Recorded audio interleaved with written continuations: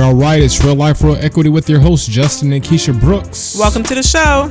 Our goal is to share with you real-life examples of entrepreneurs who are winning in both life and business.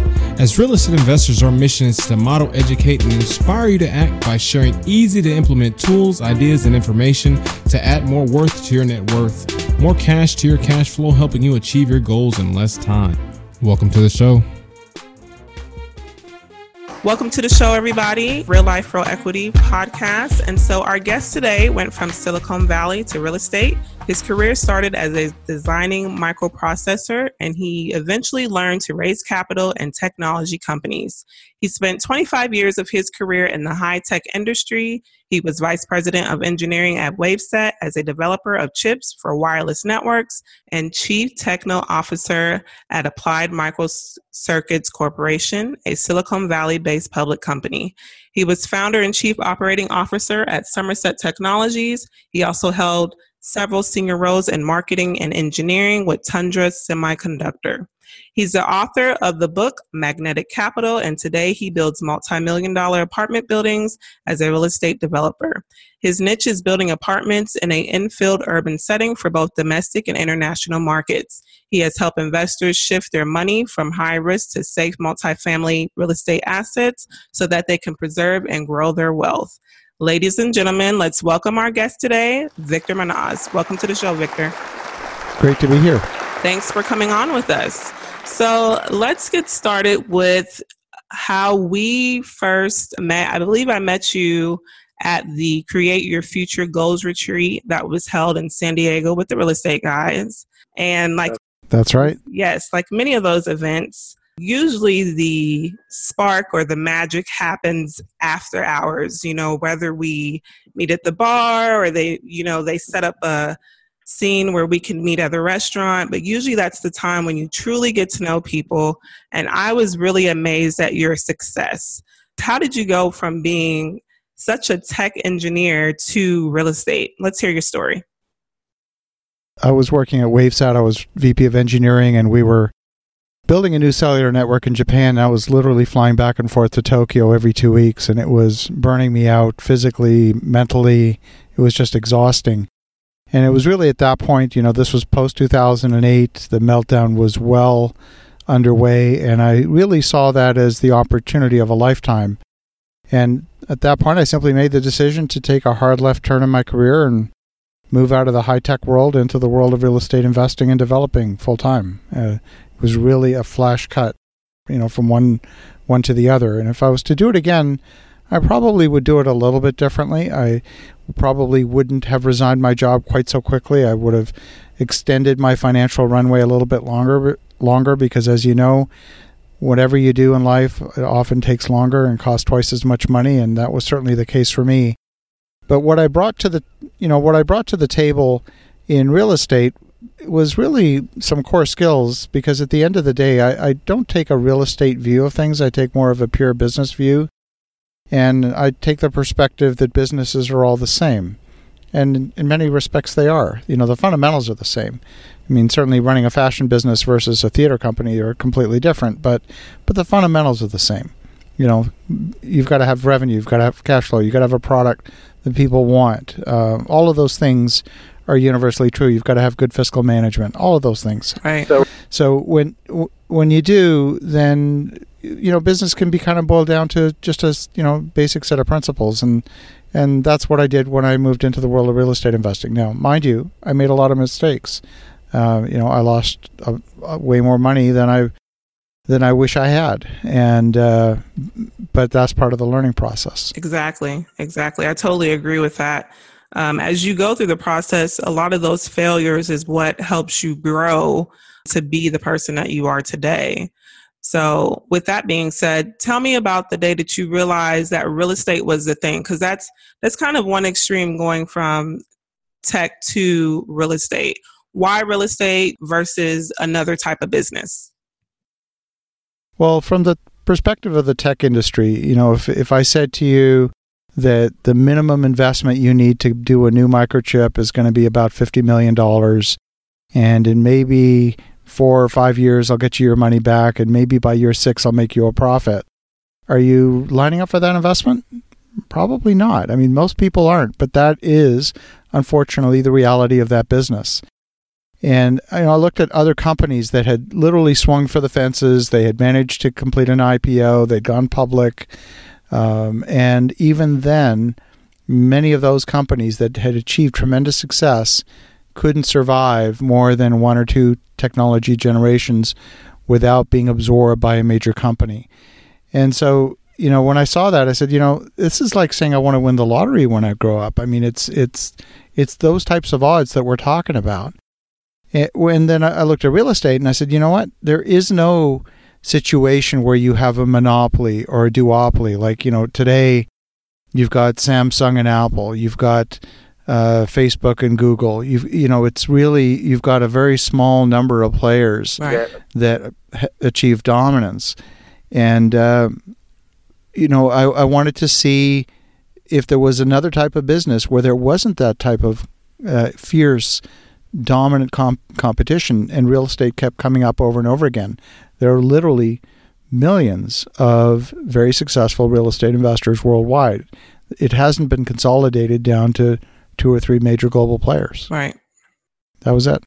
And so you have actually found a very unique niche when it comes to real estate. I've seen you develop on the line. And when I mean develop on the line, in some cities, there is an urban part of the city where one side is probably considered your rougher D class, if we would say, and then the other side might be B class. And you kind of have learned to develop in that area and then kind of shift things. Tell us more about your projects in that perspective. Yeah, we call that strategy buy on the line, move the line. And it's exactly like you said. On one side of that line, and virtually every city in America has that line where on one side you've got restaurants and coffee shops and, the areas really become quite in demand. And then you go 2 blocks too far in the other direction and you're in the hood. Right. And, if that boundary is a municipal boundary or a school district or let's say a freeway or a railway line, it's going to be difficult to move that line. But if the line is arbitrary, as it is in many cities, literally block by block, you can literally buy just on the wrong side of that line. You're buying property for pennies on the dollar. And if you redevelop that line, now where are you going to get comps? The only place to get comps for new product is in the good neighborhood next door. You're not going to find comps in the hood. So you've got to you build product that's going to essentially expand that good neighborhood, and now you're playing a large developer's game on a small scale. Now, if you only do 1 or 2, it's not necessarily enough for the marketplace to notice. But if you do 5 or 10 or 20, now the marketplace says, oh, I get it, the line has moved. Right. And you can create tremendous, tremendous value because you can buy property for 10 cents on the dollar, 20 cents on the dollar on the wrong side of the line, add value to it, and now you may not get 100% of the valuation you would in the hot neighborhood, but you'll probably get 95, maybe 97%. And, we've done that, a dozen times at least just in Philadelphia. And Right. It's been very, very successful. Yeah, I've seen that also where we currently are. That has happened where you've had a major developer come in. So where we are, they have what you call the truce divide, and it's the same concept.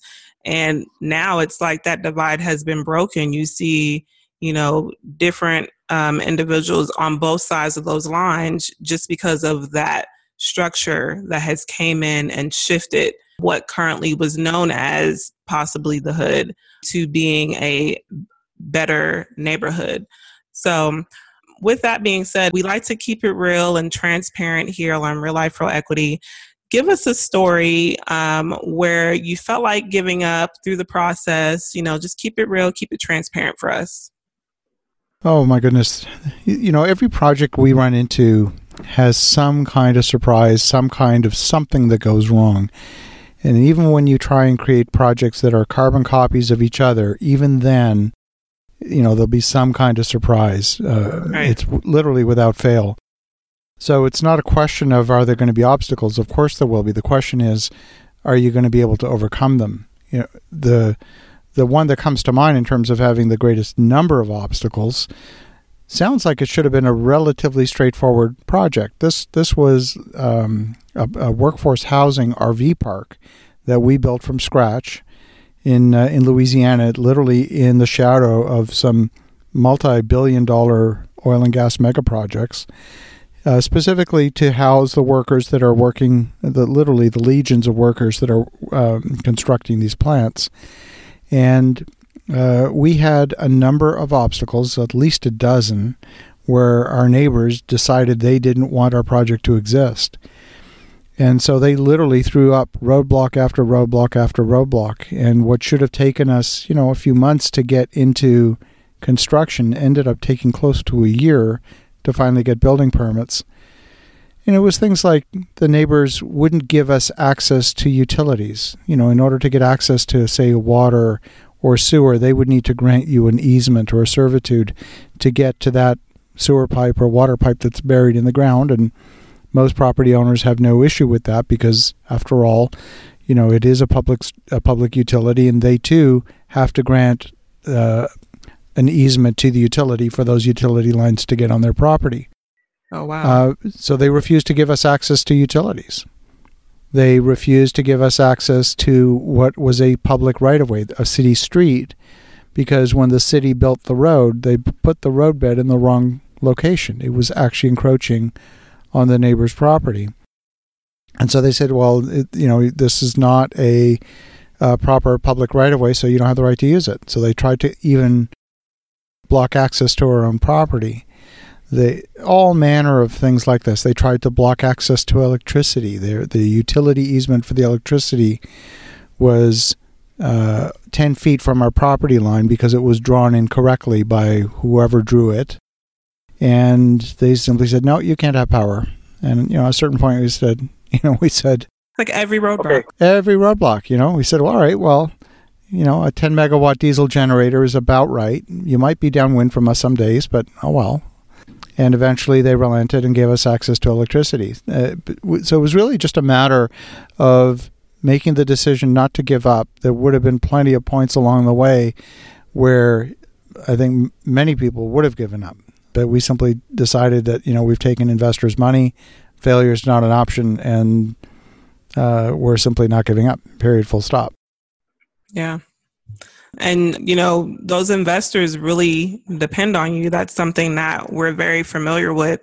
And just, having to answer to them and letting them know, oh, by the way, we thought the project was going to be this amount of time. And so we're a little delayed because of this, and having to explain yourself during the process is just an additional thing to go through. Wouldn't you agree? Oh, absolutely.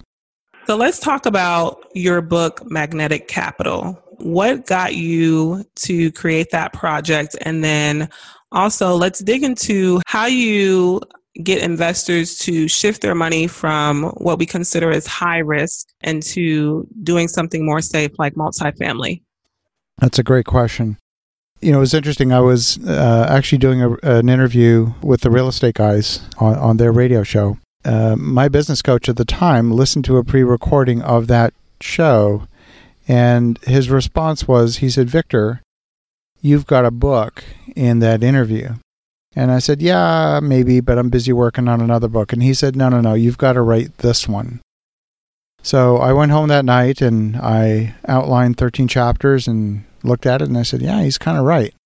Oh, wow. I did a little bit more research and found that there weren't that many books out there that really did a good job on how to raise capital. And I had learned how to raise money in the tech industry. That's where I really developed that skill. I, raised, $50 million in a private placement for one project, took one company public, did probably 4 or 5 mergers and acquisition projects in my career. And so every step along the way just got better and better at raising capital. When we went to acquire IBM's embedded microprocessor division, that too was a very significant capital raise. And what I discovered was that the process, when it was working well, had a number of elements that were in place. And when one or more of those elements were missing, it got extraordinarily difficult. It got really hard fast. Yeah. And it was really that recognition, that understanding that when those elements were in place, it was really quite straightforward. And that was really the impetus for writing the book. And that's kind of the core, the framework of the book, is those 5 principles that when they're present, raising money is actually fairly straightforward. I'll go into what the 5 principles are. Yes, I was going to ask you, what are those 5 principles? Go ahead. So really the first principle is relationship. A lot of people come into this business saying, how am I going to get capital? And they take a very utilitarian view of things. But the thing is, folks with money they're human beings. They're people that, they want to invest in relationships. They don't want to be used. Nobody wants to be used. Right. So you want to have a genuine relationship. And it doesn't mean you're going to do business with everybody. You get different things from different relationships. One relationship, you might get some good advice. Another relationship, you might get introductions. Another relationship, you might get some credibility in the marketplace. You may get access to opportunity. And yes, you may also get access to capital. You get different things from different relationships. You might simply get a friendship. I mean, who knew? Wouldn't that be nice? So all these different things you can get from investing in relationships, and it really starts and ends there. It's got to be based on genuine relationship. If that is not at the core of this business, it doesn't work. It really doesn't. So that's principle number 1. Principle number 2 is trust. And trust is a more complex psychological contract. It's not just, am I dealing with an honest person? It's things like, can I trust you to put together a good plan? Can I trust you to execute the plan? Can I trust you to hire the right people? Can I trust you to communicate in an open and transparent way? Can I trust you with my money? And on and on and on and on. And if any of those things are missing, it erodes the trust. It doesn't work. So it really starts with an understanding at a very deep level of what that psychological contract of trust looks like, and making sure that you earn that trust. This isn't, a check the box things to try and manipulate people into trusting you. It's you have to build that trust in a genuine manner. Exactly. So that's number 2. Number 3 is results. What's your track record? And a lot of people might be starting out saying, well, if I don't have the track record, how am I going to raise capital? How am I going to raise capital if I can't get a track record? It's one of these circular arguments. And if it might be, but if it is, then I'd suggest you're looking at it the wrong way. Because at the end of the day, business is a team sport. I'll give you a very simple example. We're building a project right now that's a fairly large project.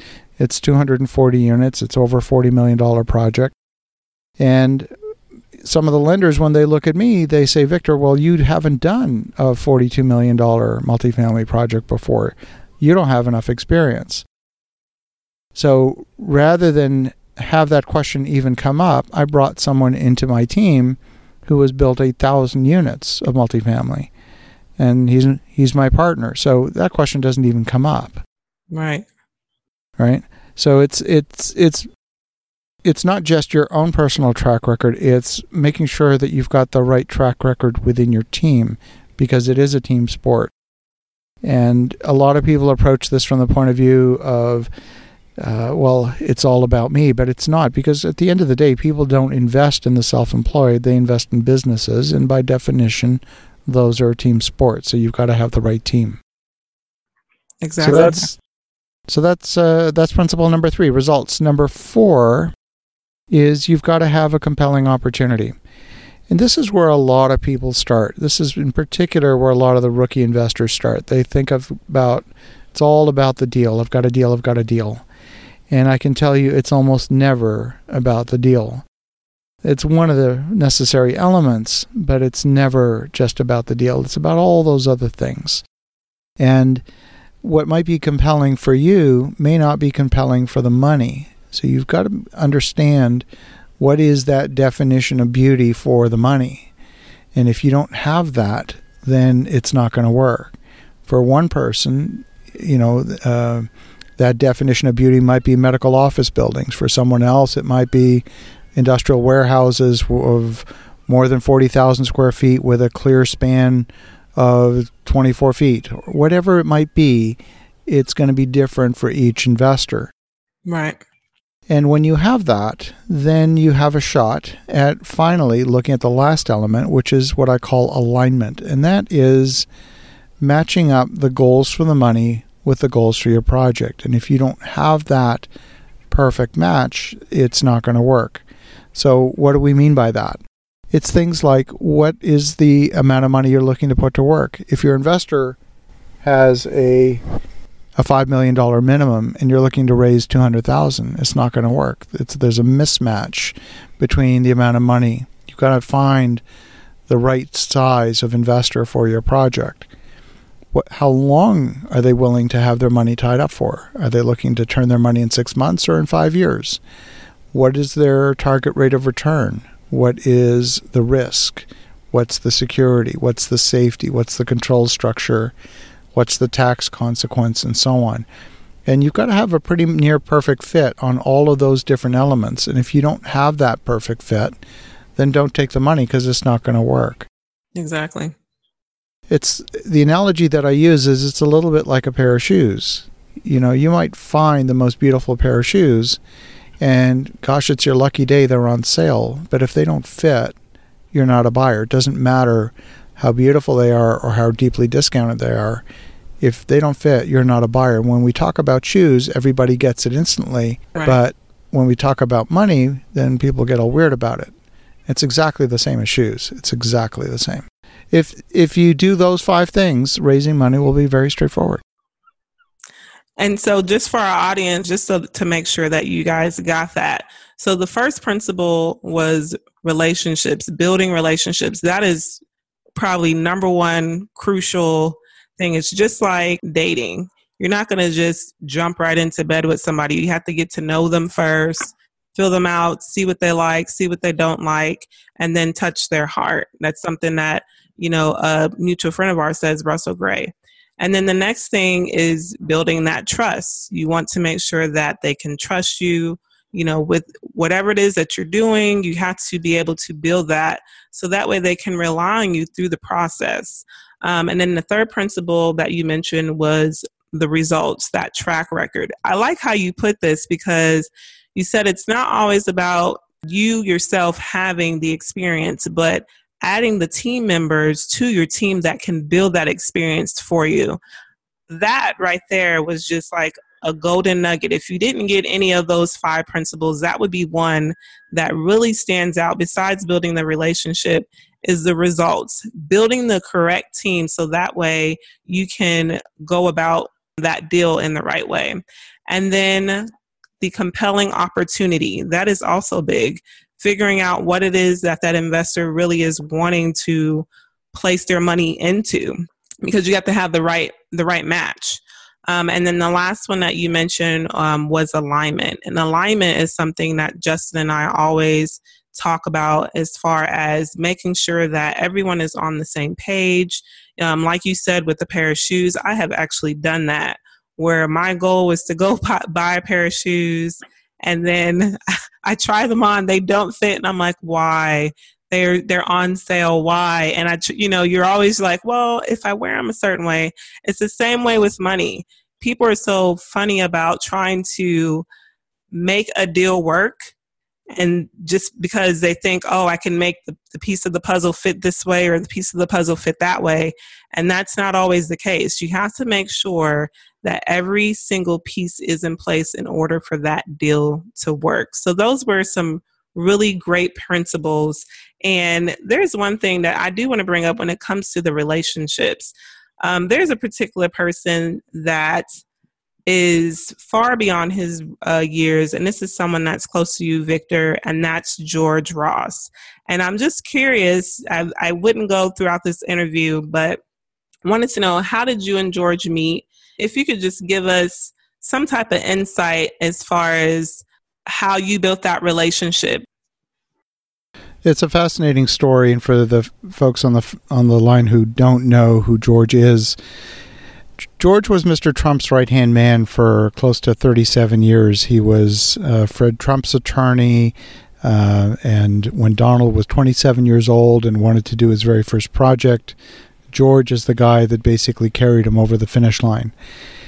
George is an extraordinary human being. He's an extraordinary attorney, and he's just an amazing advisor. I met him back at an event in 2010, following actually a Robert Kiyosaki event, and so this event was being held in Manhattan, and the organizer of the event had this harebrained idea of a monthly call with George, where George would be essentially providing advice. And they called it the Oracle Call, and it was, I don't know, $50 a month or something, and I signed up immediately. And the guy who organized it kind of got tired of running it, so I took over running it. And I've been talking to George, once or twice a month now for the last 9 years. And in that process, you develop a relationship. And so, I still have a monthly mastermind call with George. And it's absolutely extraordinary. He's 92 years old now. He is still sharp as can be. And, much of the credit, frankly, of the Trump Organization, I put in George's lap.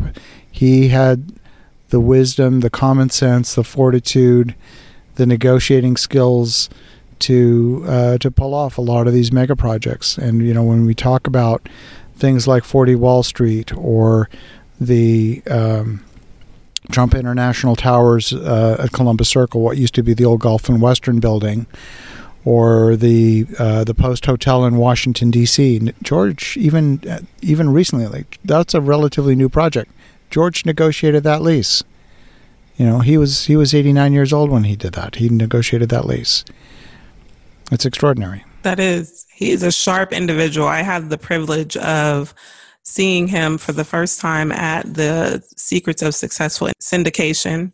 And then also I had the opportunity from that to actually get on those monthly calls. So it is truly a privilege when you can gain the wisdom of someone who truly not just has the experience, but he's just a genuine person, and he keeps it real. Like he's truly 100% about everything that he stands for, and that's what I truly like about him. Yeah, me too. And, as soon as you bring up the name Trump, it evokes strong emotions, some for, some against. And, I've never met Donald. I think he's a very complex, deeply flawed individual. I know his son, Eric, quite well. Eric's a great individual. George is a great individual. I know a few other people in the organization that are great people as well. I don't think you rise to that level by being a total screw up in every respect. He's done a few things right. He's also made some very serious mistakes, but George is someone who I feel very, very strongly has figured out how to live life, how to balance things well. He lives with integrity, and I really appreciate that about George. Yeah, that is a really deeply valued relationship. So this is the time, Victor, that if there's something that you want to give our audience, is there any type of product or service that you're wanting to give out, or a way for people to connect with you? Well, I invite people to listen to the Real Estate Espresso podcast. This is a daily show, 7 days a week. And whatever platform you listen to your favorite podcast on, whether it's on Google or Apple, or there's literally dozens and dozens of different podcasting platforms out there. It's literally on almost all of them. So it's called Real Estate Espresso Podcast. The weekday shows are 5 minutes, just me. And the weekend edition are interviews, and they're a little bit longer, usually between 10 and 15 minutes. And would love to have you join us. The show is really focused on what would be important to someone who's not the rookie investor, but maybe someone who's a little bit more advanced, maybe looking to get into development. And the feedback from the listeners has been awesome. And so love doing the show and love interacting with the listeners. Yes. And again, that is the Real Estate Espresso podcast, hosted by Victor Manaz. I have actually tuned into that podcast, and literally it's something which you can wrap up in just those 5 minutes. Truly, he gives out some good golden nuggets that you can use and apply right now in your business, especially in real estate. And so as we go ahead and wrap up our podcast today, If there were three action steps, I know you gave those 5 key principles. It may not be 3, maybe if there's one golden nugget that you would give to our audience that they could use right now today, Victor, what would that be? One of the things that I often see people getting stuck on, whatever it is you want to do in life, it doesn't matter what it is, whether it's to get fit at the gym, to learn a new skill, doesn't matter. You need to do 3 things. Number 1, and this is where most people focus. They focus on getting the knowledge. They'll go take a workshop, they'll take a class, they'll read a book, and they say, great, I've got the knowledge, I'm all set. And unfortunately, it's not true. You need the knowledge, no question. Right. But you also need, the second thing is you need the emotional drive to make it happen. And connected with that, you need to eliminate the emotional obstacles that are preventing you from moving forward. Sometimes you hear people talk about mindset. And to me, that's a little bit too fluffy. You really gotta figure out what are the emotional obstacles that are preventing you from moving forward. And number 3, and this is the most important, the one that's the most overlooked, is you've got to get in the right environment. It's not enough to have 1 out of 3 or 2 out of 3. You've got to have all 3. And if you're not hanging out, let's say if your goal is to become a real estate developer, but you don't know any real estate developers, you don't meet with them regularly, you don't hang out with them, well, chances are good you're not going to be successful as a real estate developer. You need to get in the environment. There's a reason why Olympic athletes from competing countries train together. There's a reason, right? All the figure skaters train at the same rink in Quebec. Or there's another one in Barrie, Ontario. All the elite figure skaters, they all train at the same rink, even though they compete, The same thing. Doesn't matter what it is you want to do in life. You got to get in the right environment. Wow, that's real good. I really like that. And so just to sum that up, those 3 nuggets again was gaining the knowledge. That is just the start of it. That's something that we also discussed. You want to somehow to invest into your education on a consistent basis. Learning is something that you should consistently be trying to do, whether it's reading a book, going to a seminar.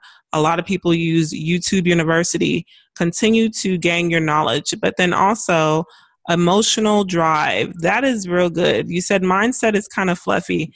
And I like that because we often talk about mindset and people talk about meditation, but you took it a step further by saying eliminating those emotional obstacles that get in the way. And I think that is truly a highlight that you want to take away from these 3 nuggets. And then the last one is to get into your environment. That is truly the key. Victor, thank you again for joining us here on Real Life Real Equity. We truly appreciate you taking the time out to talk with us today. Thank you so much. All right, man, that was a phenomenal interview with Victor today. God, so much wisdom dropped. If you didn't catch it, his 5 key principles, that was really impactful. The 5 key principles to raising capital. Again, relationships was number 1. Yes. Trust, results, a compelling opportunity, and alignment. He went into detail about how to ensure each one fits into the capital raising format. And I thought that was really interesting. When I first met Victor several years back, he had a very different philosophy than a lot of people that I've talked to in real estate. And so having those 5 key principles in writing in the form of Magnetic Capital was a phenomenal tool and resource to use for not only my own business, but all the people that he's affected and touched with the Magnetic Capital book. Exactly. And so if you're not already subscribed to the Real Estate Espresso podcast, go do that now. Again, Real Estate Espresso podcast on all major platforms. It's a daily podcast, and it's typically under like 5 or 6 minutes. Yeah. So it's a shot of your dose of real estate every single day. It's amazing. Phenomenal content. And then on the weekends, you get to hear a little bit longer, 13 minutes. So it's really good. Really good information, and it's really fast, really to the point. Adrenaline shot, if you would, a caffeine shot, if you would, of information, all done very fast. So again, I want to thank you again, Victor, for showing up on the podcast, being a great guest, and sharing with us so freely the information that is in your head. And Keisha and I we'll sign off with that. See you next week. Thank you for listening to Real Life, Real Equity podcast. If you would like to ask the hosts a question or be exposed to our podcast audience, visit our website at realliferealequity.com and submit a request. Again, that's realliferealequity.com. Or send us an email at info@realliferealequity.com. Again, that's info@realliferealequity.com.